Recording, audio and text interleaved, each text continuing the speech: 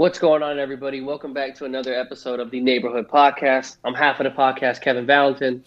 And I'm the other half of the podcast. My name is Kyle Dabro. Kevin, what's going on, man? Bro, a lot has been going on. I'm pretty sure our fans have been wondering where the hell we've been. We've had a lot of technical issues on both sides between the rain and a lot of the, issues on camera, audio, whatever. You want me to take this for a second? Because it is kind of more on my side. I mean, it's not really much of a blame. We've had shitty weather. I've had my power outages too, so it doesn't really make a difference. Yeah, so just to kind of give you guys a little bit of an update to why we haven't really recorded in the last couple of days. I've had a couple power outages in my area the last 2 weeks or so. I've been in this area for almost 2 years now, and up until maybe 2 weeks ago, we had maybe one power outage. And then the past 2 weeks, we've had 2 to 3, and then maybe some power surges that come along with it. And I think the last power surge that we had, it cooked my modem and my router in my apartment. So I found that out on Saturday, and we were going to try to record on Sunday night. We tried to do the hotspot recording off of my phone, and we were able to get some sort of Zoom call working, but it was not going to work out. There was going to be too many technical issues to record, but all of those have been settled. We got the modem and the router fixed this morning, so we're here. We're ready to go. Kev, what's on the agenda for today, bro? So today we are going to get into the nitty-gritty of both conference finals. Obviously, we're going to talk about the Bucks and the Atlanta Hawks series that is now tied at 2 apiece. Currently in the Western Conference Finals, we have a Game 6 going on right now. The Clippers and the Suns. That is at 3-2 in favor of the Suns. We're going to get into the injuries that have unfortunately continued to plague the NBA postseason. Giannis Antetokounmpo and Trae Young are the latest additions to that list of injured superstars.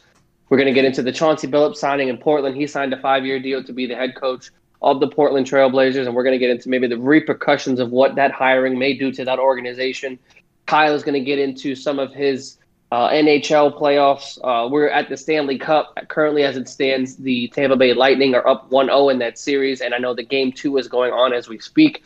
And Kyle, correct me if I'm wrong, that is still at a 0-0 stand in the second period, so we'll continue to keep you updated there. Yep. And I think there's another topic. Oh, of course. Sorry, I forgot. Somewhere in between that stance of the LA Clippers and the Phoenix Suns, Kawhi Leonard, today there was a report that came out that if the Clippers do make it to the NBA Finals, he will not be ruled out of a possible comeback, but he has been ruled out as far as comeback in this series. So a lot to talk about. Whole lot of stuff going on around the NBA, whole lot of stuff going on around the world. So, I mean, Kyle, with all of that, being said, the Milwaukee Bucks and the Atlanta Hawks played their game last night, and the series is now tied up at 2 apiece. Unfortunately, Trae Young was unable to play with the bone bruise that he suffered in Game 3, and Giannis Antetokounmpo ended up hyperextending his knee, I believe, in the third quarter or second quarter. I don't exactly know when that exactly was, but he was injured at some point in that game and did not return. So what I'm going to ask you is, with both players potentially being ruled out for the next game, again, there is no official ruling, how do you think this series is going to go without each team missing their best player? Well, the main thing is that the role players are going to have to step up on both teams here, just because when you look at their offenses, meaning the Bucks and the Hawks, Giannis is the main focal point for Milwaukee, and Trae is the focal point for the Hawks. So without Trae Young, I don't think this team would have been able to get out of the first round, and they've shocked me to get to this point in the Eastern Conference playoffs, and it's in large part due to Trae Young's effectiveness across the board for them offensively. Now that he's out of the lineup, though, in Game 4, you saw some role players step up in a huge way for the Hawks. Like, if I'm just looking down the box score here, you had Bogdanovich, he dropped 20. You had Lou Williams, he dropped 21. You had Clint Capella drop 15. Kevin Huerter dropped 15. Even, I think I said Cam Reddish already, but he dropped 12. So, if they're going to get this production from their role players with Trae Young out of the lineup, it's going to bode well for them in the long term for the rest of the series. Now, with the Bucks looked like to me like they lost all the wind in their sails once Giannis left the game. They didn't really play that well in the first half in Game 4. I believe they only scored like 38 points as a team in the first half, and obviously it didn't improve that much in the second half once Giannis left the game. I mean, the Bucks only scored 88 points as a team in Game 4. And even if Giannis were playing in that game, if he didn't hyperextend his knee, I don't even think they would have even cracked 100, just because I don't even think that they were that effective from the field as a team. But, when I look at the Bucks offensively, man, if they don't hit their shots, it's a struggle to watch them offensively. That's even if Chris Middleton and Giannis have good games on their own. It's just the role players, they're so hit and miss from the field. You don't really know what you're going to expect from those role players, such as Bryn Forbes, Bobby Portis, Pat Connaughton. Like, these guys can shine in specific moments, but it's not consistent enough. So, obviously, injuries have been a major focal point throughout most of the playoffs already, and it's proving itself once again in this series. But, I mean, just looking at the way that both of these teams are going right now, the series is tied 2-2, but I would probably give the momentum a little bit to Atlanta because they showed me in Game 4 that their role players are capable of stepping up without Trae in the lineup. And if Trae is able to come back at some point in the series, whether it's in Game 5 or potentially Game 6, I'd have to give them a slight edge just because I don't know if Giannis is going to be able to come back from that knee injury. I know he didn't suffer any torn ACLs or he didn't suffer any torn ligaments in his knee, but it's really 50-50 with me if he comes back in this series at all. And if that's the case, I'm not really giving Milwaukee much of a shot here just because their offense is largely predicated to the success of what Giannis is able to bring to the team. I could not agree more. I mean, the fact that Giannis hyperextended his knee as bad as he did. Boogie Cousins, by the way, just hit a 30-foot three-point shot to end the first quarter. Back-to-back threes for DeMarcus Cousins. Kind of crazy. But to get back on track, I don't personally believe Giannis is going to come back this series. Again, I'm no doctor. I'm no trainer. I'm no medical expert. It just seems the significance of that injury was a lot more potent than Trae Young's bone bruise on the ankle, in which can be treated a lot easier to a certain extent. Trae tried to play in Game 4, but from what the trainer said and what reports were saying, that the pain was just too much, and he was kind of not immobile, but he wasn't mobile enough to play at an NBA level, and that would have hindered him, or should I say hindered the team, more than helped. So, again, both statuses, or should I say both players' status for Game 5 is up in the air. I agree with Kyle completely. I think that if Atlanta's role players can continue to step up the way that they did, that is going to take precedence way more than the Bucks role players, because we know that Chris Middleton can be an all-star in one game, and then he can basically be an NBA bench player in another game. I mean, for God's sakes, the man had, what was he, 8 of 26 the other night, and then 9 of 23 another night, and then the other night, what was it, Game 3, he scored like 38 points. Mm-hmm. It was actually kind of insane. So Chris Middleton is the epitome of inconsistency, at least in this postseason right now. Giannis Antetokounmpo is definitely the focal point of the Bucks' total team as a whole. So I can see this series ending early because of injury, which is ironic because the Bucks got to Game 7 because of injuries to Brooklyn's team. So, I mean, obviously we'll get into the injury bug a little bit later as we, progress in the episode. But as a whole, I genuinely can't even give a prediction because I need to know what the hell's going on with Trae. I need to know what's going on with Giannis. And to me, I think the X factor is going to be Lou Williams for the Hawks because that was his first postseason career start, and he dropped 25-5-4 or 25-5-3. He dropped played 21. He dropped 21. 21. That was incredible. That was his best game of the entire postseason, and Lemon Pepper Lou was able to carry the torch for Trae to a certain extent. He is no Trae Young, but we all know Lou Williams can get buckets. So if Lou can continue to play at the pace that he was and the bench can continue to step up, I don't see Atlanta losing another game just because, like Kyle said, the Bucks offense is kind of a pain to watch, a struggle to see. And I would not be surprised if Atlanta ends up going to the NBA Finals because of this injury to Giannis. So with that said, I know we don't have a lot of information about Giannis's knee at this current point. We know that he didn't suffer any significant ligament damage from that injury in Game 4. But, just to kind of put the spotlight on you here, if you had to make a prediction for Game 5 between the Bucks and the Hawks, who are you favoring in that matchup? I'm going to lead towards Atlanta with or without Trey, just because I feel like the role players gained a different level of confidence, not only because they won, but because they were without their star. And a player like Cam Reddish dropping 12 or 13, whatever the amount of points that he scored in that game, someone who hasn't played a lot of minutes in this postseason, that's a massive confidence boost for someone who was a former first-round pick to go out there and play meaningful minutes in a postseason game against a great opponent in the Bucks.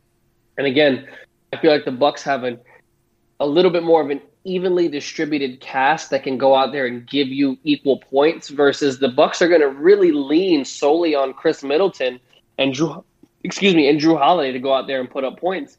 Because outside of those two players, I don't see anybody else on that team that's going to be an offensive threat to, really win or lose you. Should I say not lose, because a lot of them can lose you a game, but I don't see anybody that can go out there and win you a game necessarily. Brook Lopez hasn't been getting a lot of touches. Who's to say that's because of Giannis? I don't know. But, I mean, Clint Capella is a formidable defender down low, so I can't say that he's going to make a big impact.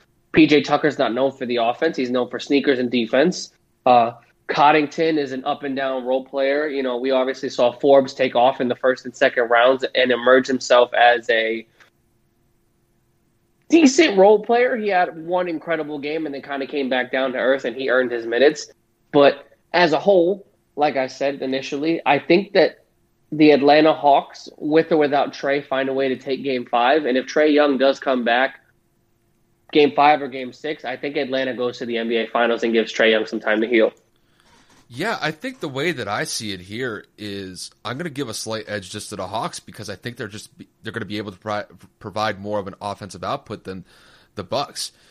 I mean, even if Giannis was in the lineup, they would have needed him, Chris Middleton, and Drew Holiday to put up a decent amount of points between all three of them. Now that Giannis is out of the lineup, it puts a lot more pressure on Chris and Drew to get it done.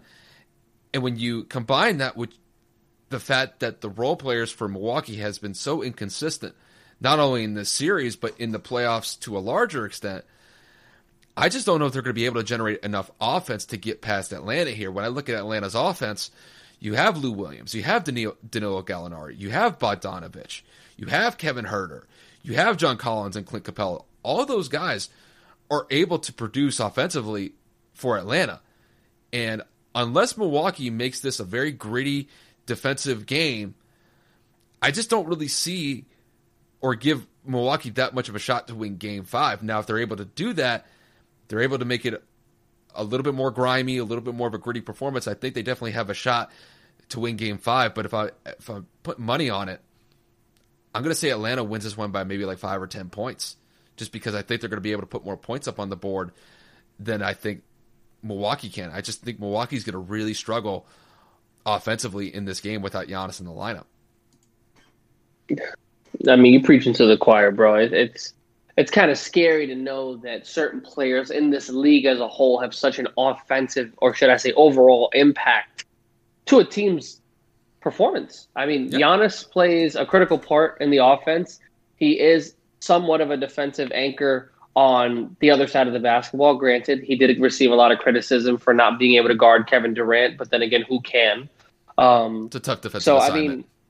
I mean, yeah, that's it's like oil and water. Does it really make a difference who guards him at that point? I don't really think so, but I'm not going to sit here and say I'm a professional analyst. So we do have another series that's going on currently right now in the Western Conference. That is the Phoenix Suns and the LA Clippers. It's currently a battle right now with 10 minutes left in the second quarter. The Suns are up by 5 currently at a score of 40-35. But overall in this series, it seems like the Clippers may or may not be trying to take momentum back based off of their Game 4 performance. Or should I say Game 5 performance? My apologies. Paul George had a career night in terms of postseason, and I don't have the box score pulled up in front of me as I should, but I have been kind of like stuck on the game cast. So, Kyle, do you happen to have – wow, Saric just made back-to-back threes. That's kind of crazy. This game may or may not be a shootout, guys. Just throwing that out there. Paul George went and had a crazy night. Reggie Jackson's had an incredible postseason. Devin Booker and Chris Paul continue to struggle. but I know specifically that Paul George had one hell of a game, and it seems like he is turning more into playoff P once again and kind of getting rid of that pandemic P aside from the free throw line percentage in the fourth quarter. So, Kyle, how many points did he have in that game again? He had 41 points. He had 13 rebounds and 6 assists. Holy shit. Yeah, he balled out. Paul's out. So, with that number kind of being in the air right now, that focus point, do you see the Clippers finding a way to come back from a 3-1 deficit, ironically enough, losing to a 3-1 deficit this past postseason last year? It depends on if they could just have enough momentum in Game 6. I mean, they're playing at home. So, I mean, as it currently stands, they're only down a couple points in the second quarter of the game. And the way that I see it, like, let's say hypothetically they win Game 6. Let's just say it just for the sake of the conversation. You know, Paul George is going to have to score probably at least 35 points. Marcus Morris is probably going to have to chip in 20, and Reggie Jackson is going to have to score like 25, and then they're going to have to get some sort of bench production, whether it's from Terrence Mann, whether it's from DeMarcus Cousins, Luke Kennard. One of these guys are going to have to pop off in Game 6 to get this to a Game 7. And then if it gets to a Game 7, it's anybody's game at that point. Now, if I'm being honest here, I thought Phoenix was going to wrap this up in 5 once they went up 3-1 after Game 4. I really thought that it was pretty much over. But Paul George showed me that, hey, he is one of the best players that has played in these playoffs in the last month and a half or so. Now, granted, he's had some misses. Obviously, at the free throw line, he's had his struggles in late game situations to knock down clutch free throws. But outside of that, I think he's been rather fantastic in this playoff series against Phoenix. So it's really all dependent on Paul George here to really kind of carry the weight for the Clippers. Because the way that I see it is Reggie Jackson's doing his thing. Marcus Morris has been playing well. And when DeMarcus Cousins has been on the floor, he's providing effective minutes for the Clippers. He's the game's leading scorer right now. He's got 10. Yeah, so they're getting decent production across the board. It's just that Paul George is going to have to be that guy to carry the team because Kawhi's not going to be able to play in this series. I don't expect him to come back for Game 7. And, the way that I see it, if the Clippers can get to a Game 7, who knows? They could potentially come back from a 3-1 series if that's the case.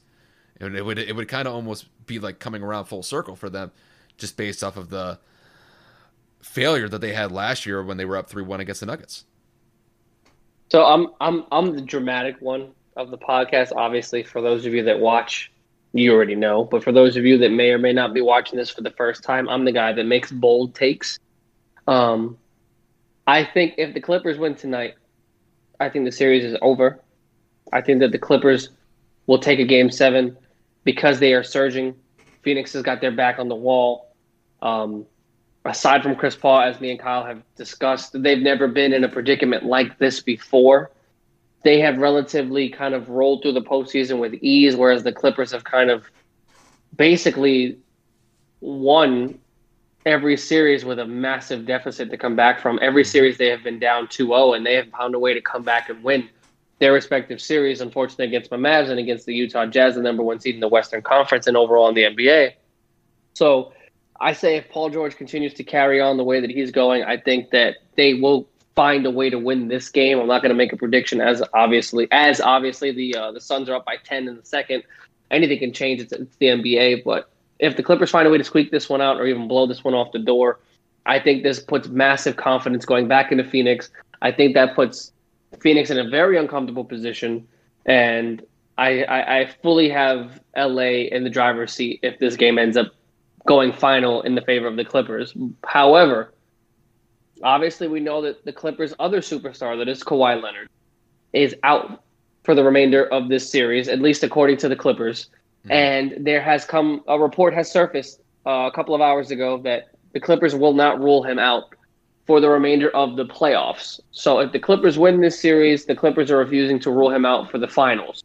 So Kyle, I ask you, not only as a human being, but as a basketball fan, put your GM hat on and, At the same time, trying to take into consideration the future of Kawhi Leonard, but the status of the Clippers organization. Never won an NBA Finals. Kawhi Leonard could possibly walk in free agency. They have been mediocre thus far in the playoffs the last decade or so. If Kawhi is 80 or even 75%, do you put his injury or career in jeopardy to bring a title to the Clippers? I think so. I think it's worth it just because there's going to be a lot of uncertainty with Kawhi in the offseason. And let's say hypothetically, the Clippers come back from a 3-1 deficit against Phoenix and get to the finals. So the way that I see it is Kawhi's knees have always kind of been a focal point to his injury history, whether it was with San Antonio, even in Toronto. It was kind of an issue that's kind of lingered throughout the entirety of his career.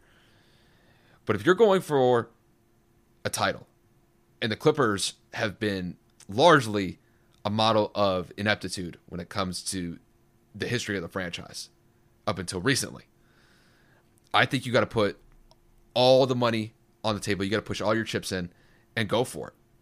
Because, look, if the Clippers go out and potentially win an NBA Finals this year, it could be enough to entice Kawhi to come back and stay for the long term with the Clippers. So, but it's dependent on whether or not that he is able to play. And personally, I don't expect him coming back in this Phoenix series at all whatsoever. So it's really dependent on the role players for the Clippers to step up here, and Paul George as well, to show the NBA and Kawhi to a certain extent that, hey, we got a real shot at this. If we manage to get past Phoenix, which in my opinion, Phoenix is probably the favorite to not only get to the finals, but to win the finals at this point, that's a huge boost for Kawhi's overall psyche. And I think he's already preparing to come back as soon as possible if the Clippers end up getting past Phoenix. And if they are in a situation where they get to the finals, he's gonna be playing in the finals. He will be there. I don't know how effective he's gonna be, but he will play. So my thing with this is I'm torn. And the only reason I say I'm torn is because we saw what happened to Kevin Durant a few seasons ago, where he aggravated his calf and what we think is the Achilles at this point. Comes back in game 4 or 5 or 6. I forget the exact. I think it was 5 against Toronto, and he ruptures his Achilles. Mm-hmm. At this point, I'm thinking of the player as a whole, as a human being, because that's what everybody is here. Yes, they're $1 million athletes. Yes, they're above average at physical peak performance as a human, but they are human beings, and I think that his health should be a little bit more in consideration. I think it should be Kawhi's decision overall as a whole, of course. I'm not going to sit here and say that if Steve Ballmer were to come right up to Kawhi Leonard and say, I hear you're 75%, I need you to play. And if Kawhi says no, he's getting cut. You know what I'm saying? It's nothing like that. Overall, Kawhi makes a decision for Kawhi because it's his family, it's his future, it's his body.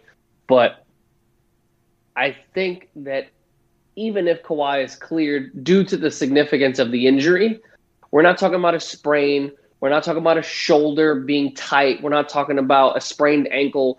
We're talking about a major ligament that can cause you to miss pretty much an entire NBA season. And with Kawhi looming in a contract year of his own choice, because it's a player option, not a team option, I think Kawhi needs to really think this through and say, is it worth it? Because if he's cleared, again, these are all hypotheticals. This is all up in the air. This is just me and Kyle thinking out loud. None of this has been speculated or confirmed, aside from the report that we discussed of they won't rule him out for next series. I'm not saying that that's game 1, 2, 3. That could be game 7 for all we know. The point is they don't want to rule him out for any participation in the next series. If Kawhi is available, if I'm in his shoes, I'm opting out, dude. Like, I have 2 chips. I have Defensive Player of the Year awards. I got All-Star appearances. I have Finals MVPs. I am in control of my contract to where I can opt in, I can heal, and I can come back, and I can do what I have to do. I get the athlete perspective of I don't want to leave my team I don't want to put them in a predicament to play without me if I'm available. I get it. I really do. But people have to understand an ACL tear is not something that you can roll over, ice up, and play the next week. That's something that involves a major surgery, major rehabilitation. And some athletes don't ever return the same. Not everybody's an Adrian Peterson or a Kevin Durant. That could end up lingering. Like Kyle said, these are knee injuries that have plagued him throughout his entire career. So if I'm looking at this from the outside looking in, or even from the inside looking in, once again, this is all hypothetical, I'm going to advise Kawhi against it just because the risk of him re-injuring that knee is too high. And for him to get hurt this late in the season, knowing that he may or may not come back the next season, if he does, he's going to come back really, really late in the season. And who the hell knows what the Clippers end up doing next season. I don't think it's worth it. You got to think about the future of your career. A lot of athletes and a lot of people are money driven. You got to think about the bag. You have to secure that in any form of way, and I don't think you need to put your body in that much jeopardy. Of course, I will circle back to the main point. It is Kawhi's decision, and if he chooses to play and he tears it, that's on him.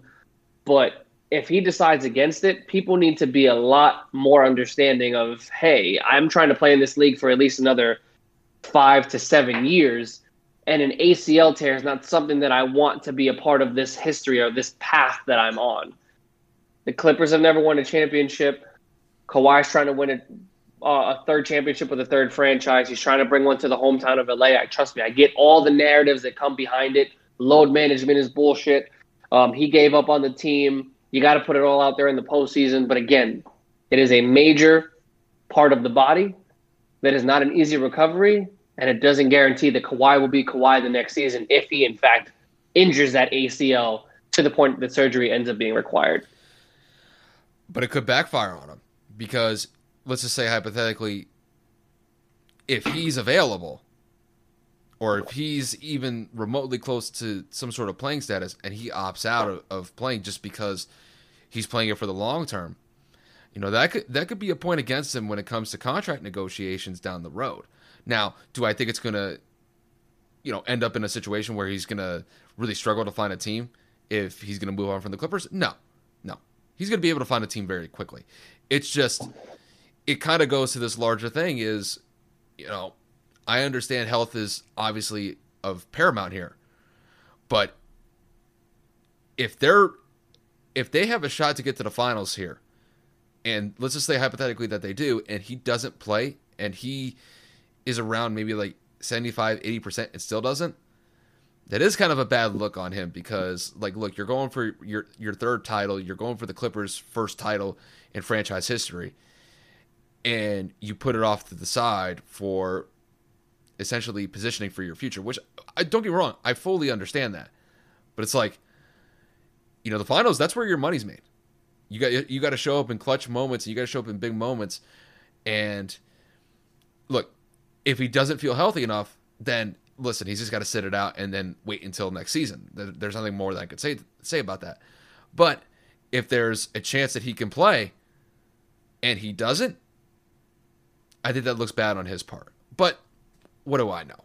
He's still going to get a major contract if he decides to dip from the Clippers and go to a different team. So it's not like I really, at the end of the day, I think it's a wash because if he does play and they lose, he's probably going to leave the Clippers, or at least there's a higher likelihood that he'll leave the Clippers. And if he doesn't play whatsoever, I think he's already leaving LA at that point. So I'm going to disagree with you completely. I think the fact that the Clippers made it to this point without him shows the resilience of this team. It shows that Tyronn Lue is a little bit more capable than initially anticipated. Depends on what he wants. If they make it to the finals and he decides to sit out for health purposes, I don't see him leaving because they're in this predicament because of Paul George, and they need the little bit of a boost that is Kawhi if he decides to play. That's if Granted, they have to get past Phoenix first, though. Of course. If the Clippers go down this path, let's just roll with this hypothetical. Let's say they make it to the finals. Let's say no matter who comes out of the Eastern Conference, both best players are going to be hurt. Obviously, the best player on the court is going to be Kawhi Leonard and Trae Young, or Kawhi Leonard and Giannis Antetokounmpo. At that point, they're at a place they've never been. Mm-hmm. who's to say they can't make that same run the next season if they keep the team together? Plus, it's a player option. So if he's hurt, there's no way he's opting out because that means he has to go through contract negotiations with another organization. So if he comes back, God forbid, knock on wood, black magic, whatever people believe in, if he tears that ACL, he's opting in. There's no way he's passing up the bag of whatever amount of money he's due up next season. If he doesn't play, I think he comes back again. I think he comes back regardless because the Clippers are in this predicament because playoff P, pandemic P, Paul George, George Paul, whatever name you want to call him, was able to carry the load, and it shows Kawhi, with or without me, we were able to make it. We were capable of getting to this point.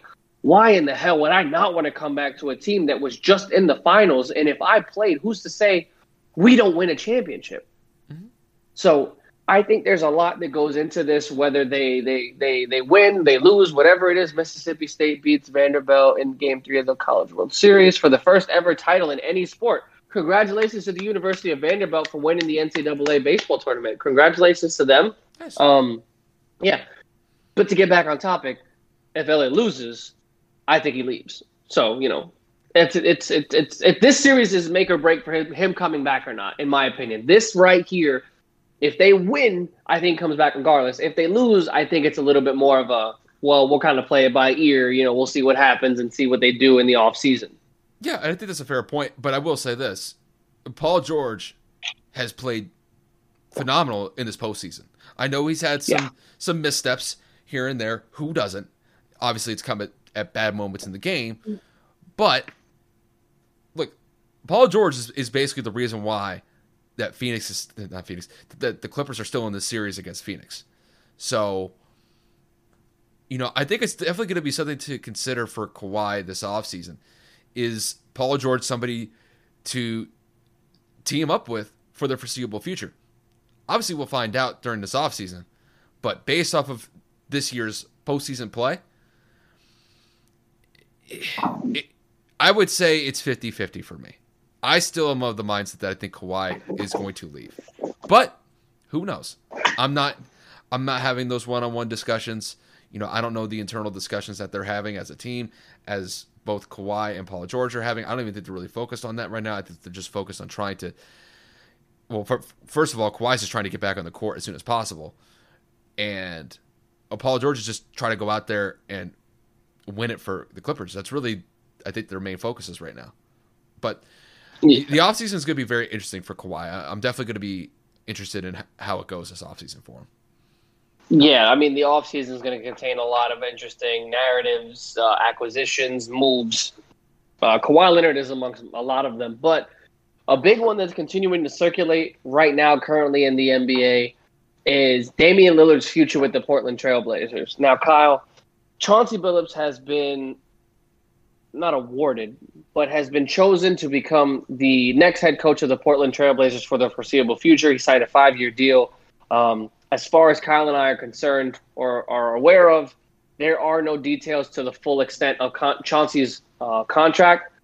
But, Kyle, I pose this question to you. Do you think that the signing of Chauncey Billups is going to affect the Portland Trail Blazers in a positive way or in a negative way? It's kind of tough for me because there's a lot of unknowns at this point. But based off of the information that I have so far is that Damian Lillard was not too thrilled about the signing of Chauncey Billups to the head coaching position. If I looked at the reports right, it seemed to me that Lillard was more inclined to bring Jason Kidd on board as the head coach for the Portland Trail Blazers. But Jason Kidd went to Dallas to fill in that head coaching vacancy for the Mavericks. Now, with that said, though, I can't really say much about Chauncey Billups here because he's largely been an assistant in his short coaching career so far. And it's going to be interesting to see how he builds this team in the offseason because this team has had mild playoff success, but they've come short the last couple seasons. And I think that this team, with the star power that they have in Damian Lillard, can be potentially a top 4 team in the Western Conference if they add some decent pieces around Lillard. It's just the problem that I see with the team overall is that their defense is atrocious. Don't get me wrong. The offense could score at will because Damian could put up 50 like it's nothing. And we kind of have to see whether or not that Chauncey tries to bring in maybe some more defensive help to kind of build a better, well-rounded team as far as building a better defense goes. But that's pretty much the most that I could say about Chauncey. Really, Chauncey's not the focus here. It is Dame. And Dame is... It's up in the air whether or not he stays in Portland. I know, obviously, like I mentioned, that Kidd was probably his personal choice for the head coach. Look, could Dame give Chauncey a chance to kind of see what kind of system or what type of mentality he brings to the team? Sure, I think Dame might be open to that. But, you know, if you're looking at the Trailblazers here, their main focus is making sure that Dame is the focal point of the team for the foreseeable future. And they better hope and they better give Dame some assurances that we are going to bring a championship type mentality to this team with the Chauncey signing. Because if it's anything short of that, I think Dame could be in a situation where it's like, you know what? I spent so much time here. I've given this city my heart, my soul, my blood, sweat, and tears, and it just hasn't resulted in anything positive as far as going for an NBA title goes. So there's a lot of unknowns with Portland right now. And could Dame stay? I think he will.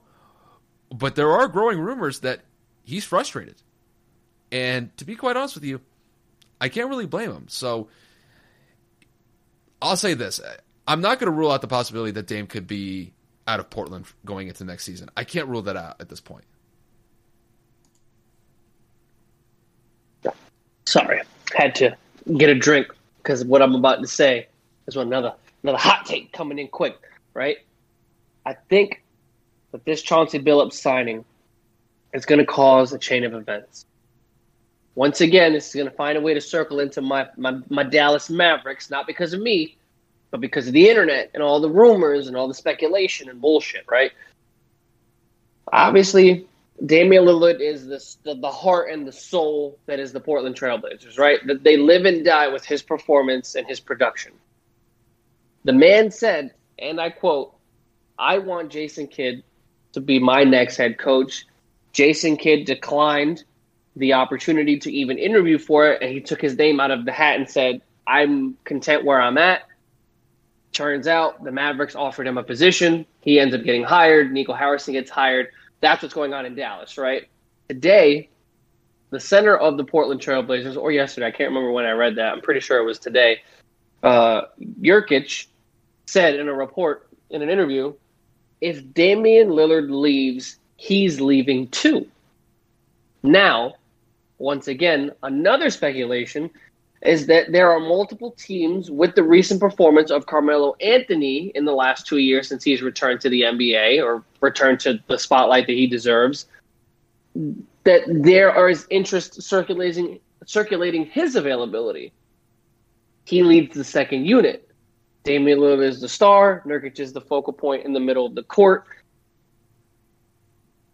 If you see where I'm going with this, if Dame isn't happy, Nurkic is leaving. If the two of them find a way to leave, or if they do not remain with the team, there's no reason for Carmelo Anthony to come back to a losing team. And then at that point, if they leave, I see CJ McCollum requesting a trade because there's no point in him being the number one of a tanking and rebuilding team.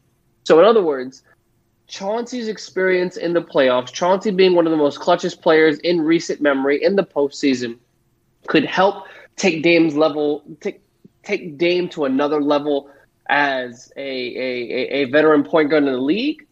Maybe his insight could give him something different on the court that other coaches weren't able to give. But like Kyle said, the issue isn't the offense, it's the defense. 1 second. Sabo.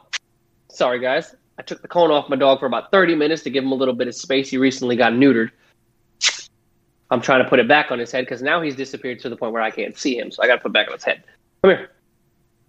So, as I was saying, with Damian Lillard, there's no guarantee that the man is going to return to Portland based off of just the coaching scenario, right? So I'm going to throw something out there. There's a lot of reports out there in Mavericks Twitter, for those of you that are unaware, that because of the signing of Jason Kidd and because of Damian Lillard's frustration with the organization, he may or may not consider leaving Portland. So there's a lot of people saying, well, then the head coach is there. You have Luka Doncic. You have somewhat of whatever's left of Kristaps Porzingis mentally. Why not go and join the Dallas Mavericks? You get the coach you want. You get the additional superstar that CJ McCollum was unable to be. And you build a team in Dallas, and you go and compete there. So I don't agree with this. I think this is foolish as a Mavericks fan. I don't want this for a number of reasons. First and foremost, the man's contract is absolutely insane, and there is absolutely no reason we need to go and absorb that contract. Mm-hmm. Second, to acquire a player of Damian's capabilities, Damian's talent, whatever, we're going to have to give up everything we have, from draft picks to players to capital. Everything we have, we're going to have to go and shell out to Portland to get Dame here. We talked about it a couple of weeks ago with Tyree. If Damian leaves Portland, whatever team that tries to acquire him is going to have to give up everything they have to try to get him on that team. Mm-hmm. Main reason number 2, or 2B, is Luka is ball dominant. Damian Lillard's ball dominant. Yeah. Last shot, egos, veteran leadership. They both play point guard. They both play on the ball. You see where I'm going with this, Kyle? To me, it doesn't make a lot of sense, simply just because I just don't think, first of all, I don't think Dallas has enough trade capital to give Portland. I just don't see it. I don't either. So, unless they would have to swap Luka and Dame, and I just don't foresee that happening. So, the way that I see it, there's going to have to be some team that's going to be willing to shell out a bunch of draft picks and some players to bring in someone like Dame. Dame is, a top 10 one of the player. Best players in this league. He's a top 10 player in this league, arguably top 5.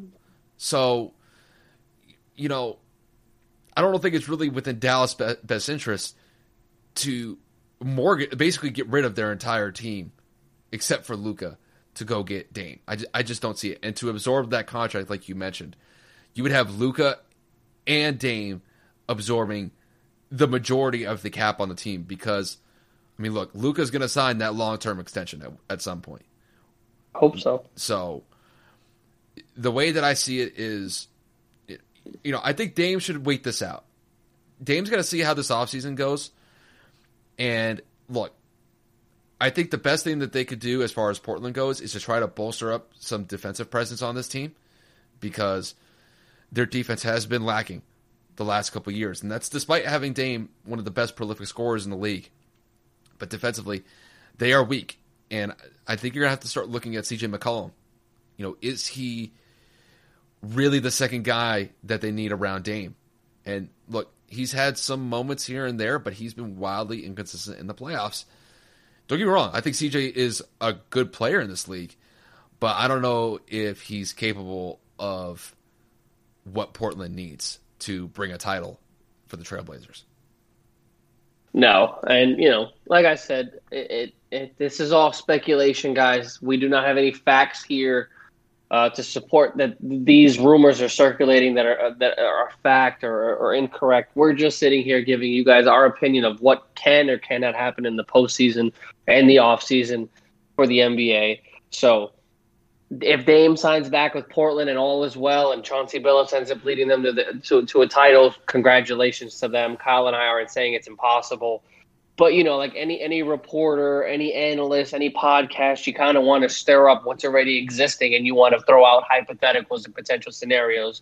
So that's just what we're doing here. We just want to kind of see what other people think. We want to give our feedback of what we think has been happening over the last week. Kyle and I basically haven't recorded in a week. So there is a lot to talk about in the NBA in that regard. But outside of that, we are at the end of one particular sport. We are at the pinnacle. We are at the Heaven's Gate, if you will, of championship pedigree. And the Tampa Bay Lightning are 3 games away for repeating as Stanley Cup champions. Mm-hmm. They are going currently against the Montreal Canadiens in a series. I believe, if I'm not mistaken, they should be in the third period by now. Yep. Into the And third. what is the score of that game? So currently, right now, after 2 periods, the Lightning are up 2-1. So then, Kyle, as a Lightning fan, as a hockey enthusiast, at least as far as the podcast is concerned, because I'd love to watch it, but I always forget that it's even on. I also don't have cable, but that's neither here nor there. Do you think the Lightning have the ability to repeat here as champions, and can they dominate the Canadiens for the remainder of the series? Yeah, I think so. Because when I look at the Lightning overall as a team, from first line down to the fourth line, they are just deep at every line. And the one thing that I will say, though, is, obviously you have some great playmakers in Steven Stamkos, Braden Point, Nikita Kucherov. But these guys on the bottom end of the roster, talking specifically about the third and fourth lines here, they've been playing outstanding. I mean, just in Game 2 so far, you've had Anthony Cirelli and Blake Coleman both score so far in Game 2. And in Game 1, the first couple goals that the Lightning scored did not come from the first and second line. It came from the third and fourth line. So it shows to me that overall, the Lightning have a much more deeper roster than the Canadiens do.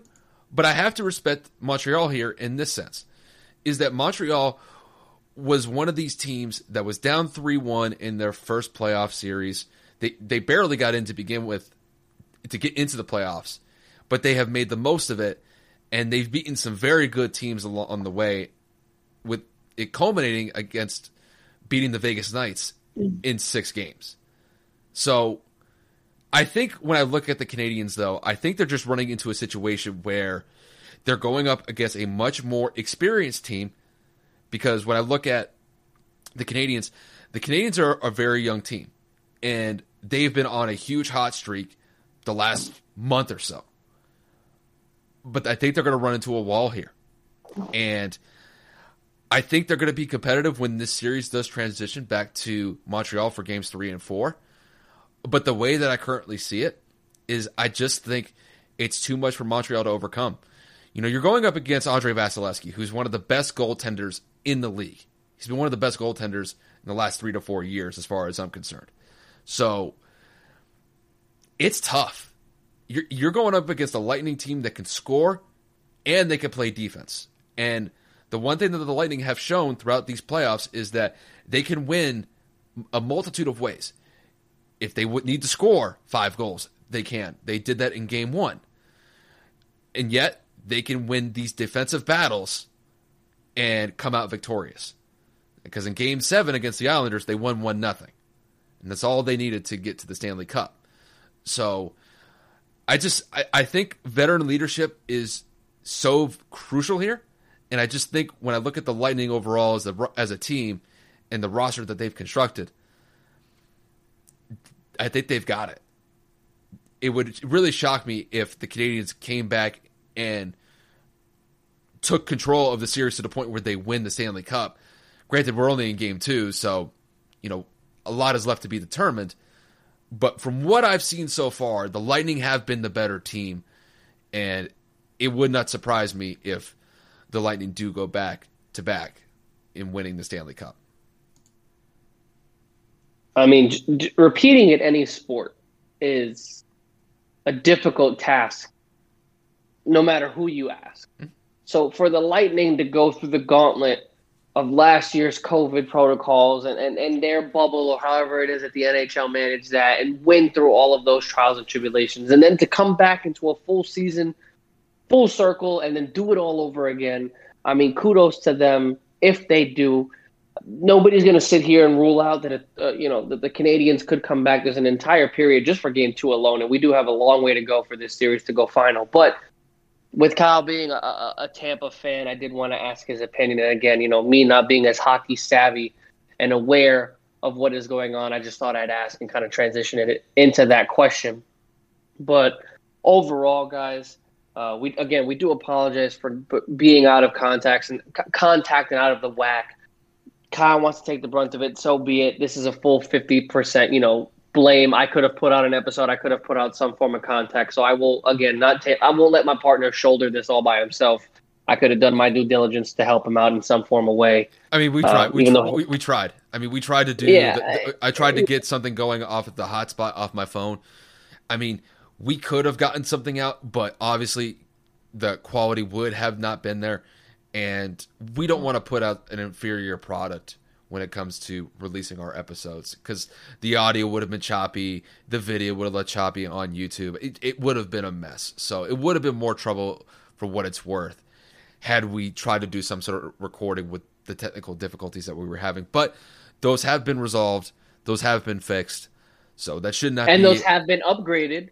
Guys, we are working on a brand new program right now. Kyle has upgraded the technical portion of the Neighborhood Podcast as a whole. We're running some different programs. We're running on a different platform. So hopefully tomorrow when you see the videos, audio will be a little clearer.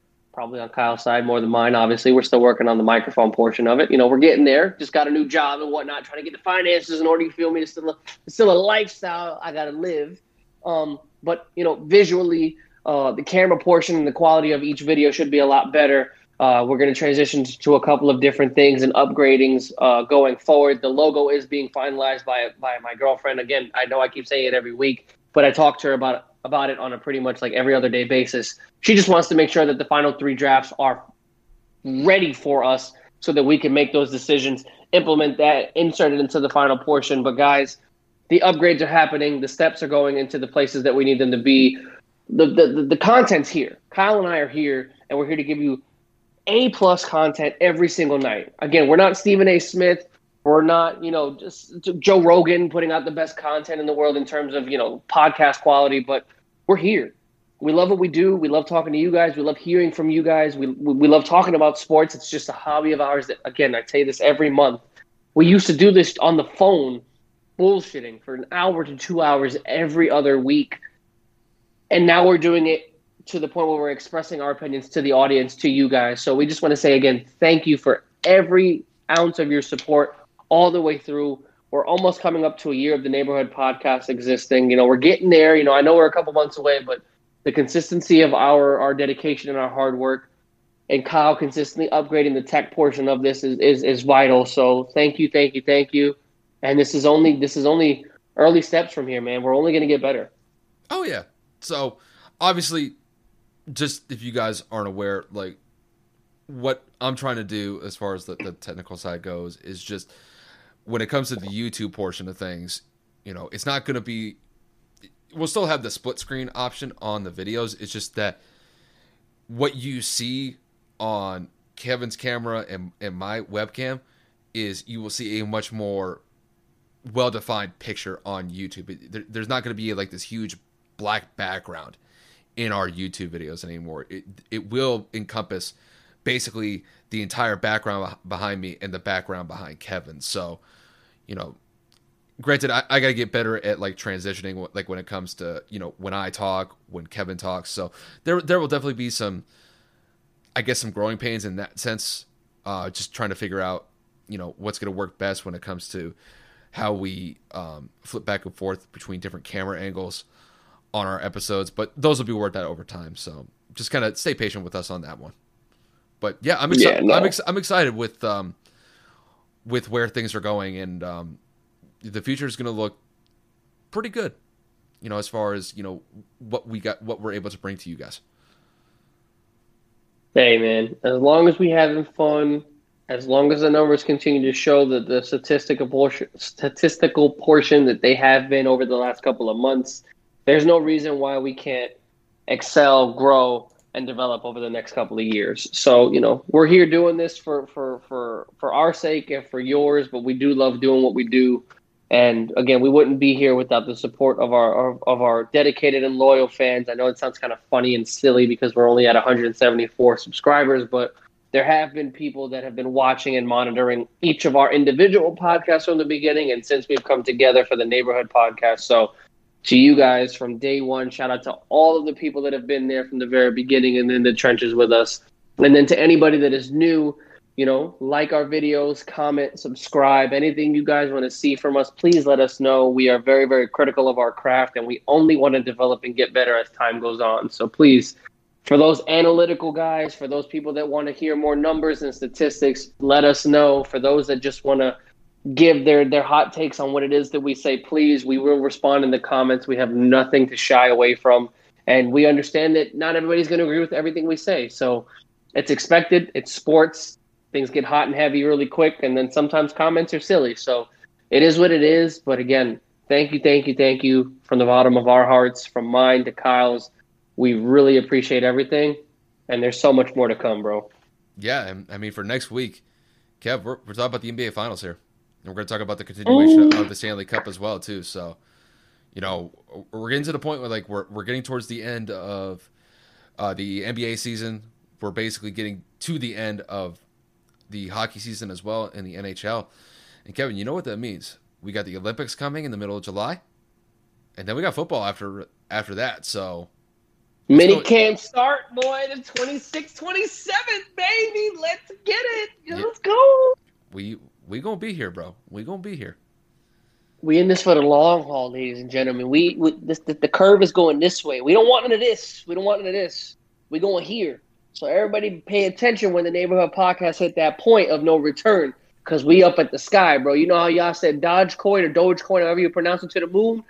And the Neighborhood Podcast out there going to Pluto, man. I know that ain't no damn planet no more, but shit, we going that far. But heard that, bro. Heard that. That's that confidence, you feel me? That's that New York swagger, you feel me? We out here. I feel you. But with that said, you guys, that'll wrap it up from here. Once again, like Kevin stated, appreciate the support wherever we can get it. And we will see you guys around next week for another episode. Ever thought about starting your own podcast? Do you have a business or a message you want to share with the world? Well, now it's easier than ever with Electricast. Hi, I'm Mark Netter. And I'm Peter Rafelson. We're the founders of Electricast Media. Whether you want to start a new podcast or already have one, join Electricast to grow your audience, monetize your content, and build your community. With our simple sign-up, you get free promotion, world-class analytics, premium ads, and personal support. Go to electricast.com and join our community today. Electricast. Transform your influence. Electricast. Have you ever wondered what actually happens in Congress every day? Stay informed on Capitol Hill's daily happenings with a concise, factual summary of the Senate and House of Representatives' activities from the previous session, free from bias, on the Congressional Record Daily Digest podcast. Subscribe on your favorite podcast platform and discover the process from the heart of U.S. politics. The Congressional Record Daily Digest, an Electricast production. Electricast.